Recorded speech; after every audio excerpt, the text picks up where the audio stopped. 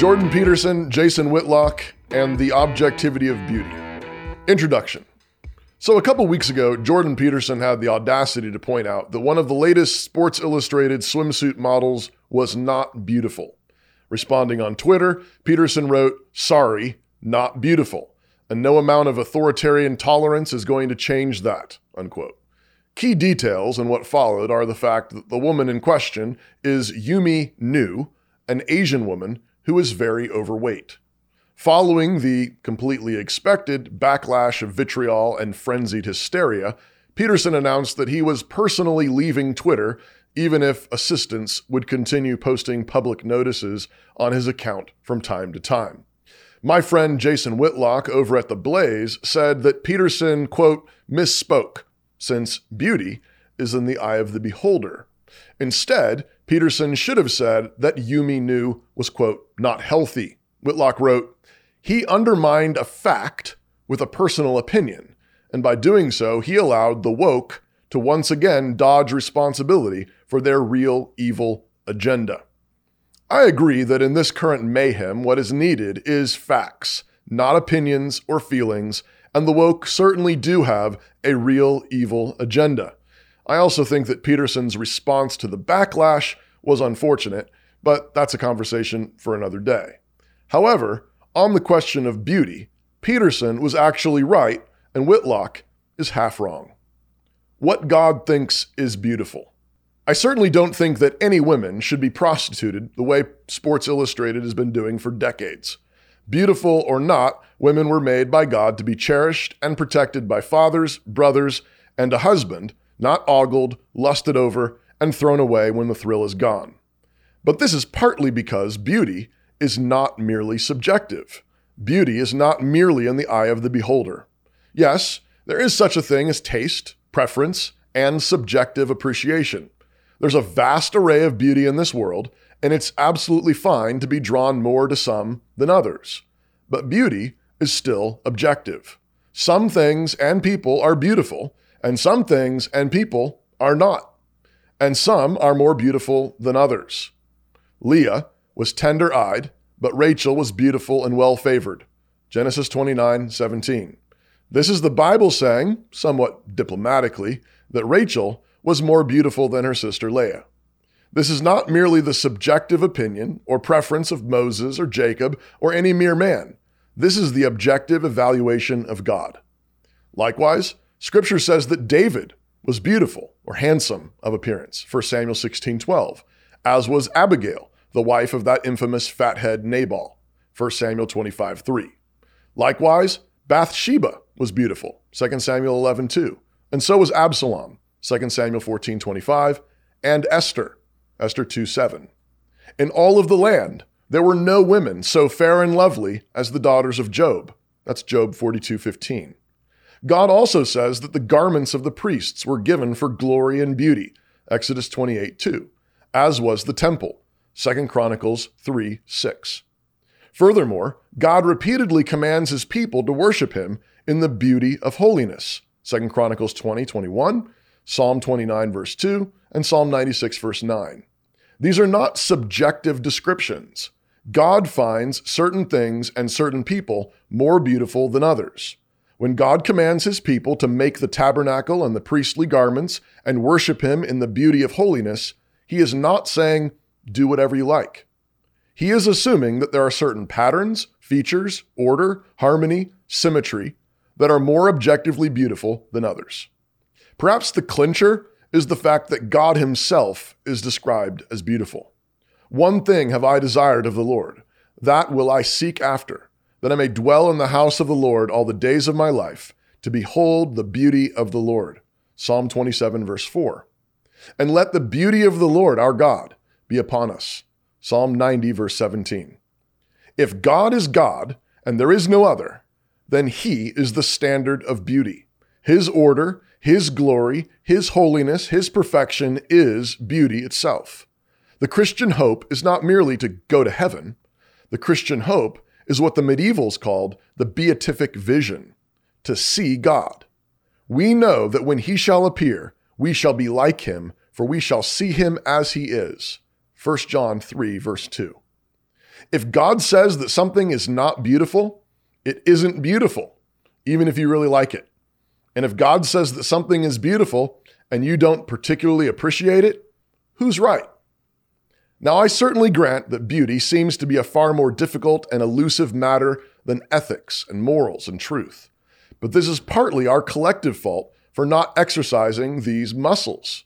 We have become an intellectually and aesthetically flabby people. Our churches and worship songs and neighborhoods are not beautiful. They are utilitarian, cheap, and easy, just like those Sports Illustrated models. As a Christian people, we have abandoned a rich heritage of thought on the objective standards of beauty. Our forefathers spent multiple lifetimes and vast sums of wealth and resources building the cathedrals because they believed in the objectivity of beauty.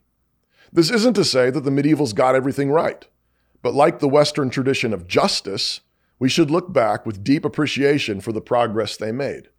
Conservative Christians have rightly fought back against the relativism of postmodernism and its current manifestation in woke politics. We have rightly insisted that truth and goodness are objective realities regardless of our feelings or the color of our skin or what day of the week it is. The philosophical trinity. A remaining weak flank in conservatism is the transcendental of beauty. The ancients understood that all three hold together, and if you abandon one, you are already in the process of abandoning them all. Like the Trinity, this philosophical trinity is inseparable. Truth is good and beautiful, and goodness is true and beautiful, and beauty is always true and good. Think about it. If you let beauty slide, you are saying that truth and goodness might actually be ugly. You're saying that immorality and injustice might be beautiful, at least in the eye of the beholder.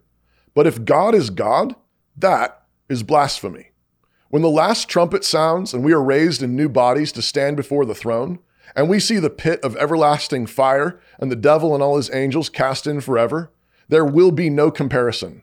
All the glory, all the beauty will be on the throne with the Lamb and in the New Jerusalem, where the nations bring their glory, where every tear will be wiped away. And all that is ugly, hideous, twisted, and sad will be in the lake of fire.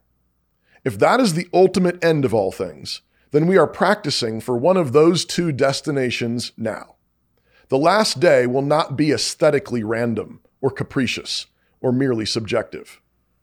Part of what we need to insist on here is that there is something in human beings that answers to beauty. Conservatives know that objective truth and goodness must be honored in order for sanity and rationality and order to exist in the world because of the nature of God. But it's the same with beauty. If God is beauty itself, then we were made to love and enjoy and rejoice in His beauty, both now and in this world and in the age to come. Augustine famously said that our hearts are restless until they find their rest in Him. But we do not merely find in Him all goodness and truth. We also find in Him our heart's desires for beauty, for glory. What is this created world but a reflection of and an invitation to know the source of all beauty? And in the same way that conservatives refuse to capitulate to woke equalitarianism, refusing to be guilt-mobbed into flattening out every difference in the name of, quote, equality, with quotas of women or Eskimos or redheads, we must not be guilt-hustled into similar places because some people think that's beautiful. Some people think that two dudes shacking up is beautiful, but it is not. Some people think that two dudes buying eggs and mixing up babies in a test tube is the start of a beautiful family. It is not. And to Whitlock's point, our abandonment of objective beauty is part of what is allowing the woke to continue pressing their evil agenda on our culture. They know that we have surrendered that point, and so they flaunt their ugly morality all day long. The dudes in dresses are not just evil, not just liars, they are also objectively ugly. The disfiguring of what God has made is ugly. Extreme versions of this are seen in the transgender mutilations, but the destruction of human bodies through gluttonous obesity, face piercing, and grotesque tattoos all flow from the same rejection of objective beauty. Whitlock is correct that obesity is not healthy, just like sodomy is not healthy, like puberty blockers are not healthy. But that is precisely one of the reasons we should agree with Peterson that it is not beautiful. It is never beautiful to disfigure the image of God. Conclusion. Yoram Hazony has pointed out that in the 1960s, conservatives made a bargain with liberals that we would defend a liberal public square if we could continue being Christians in our private lives. Relativism in the public square is never truly neutral, and that so-called fusionism is what has given birth to drag queen story hours and the proliferation of public obscenity and pornography. And all of it really is grooming our children for destruction. We should have never taken the bargain, and we really must work to restore an explicitly and unapologetically Christian public square, one that acknowledges that Jesus is Lord of everything.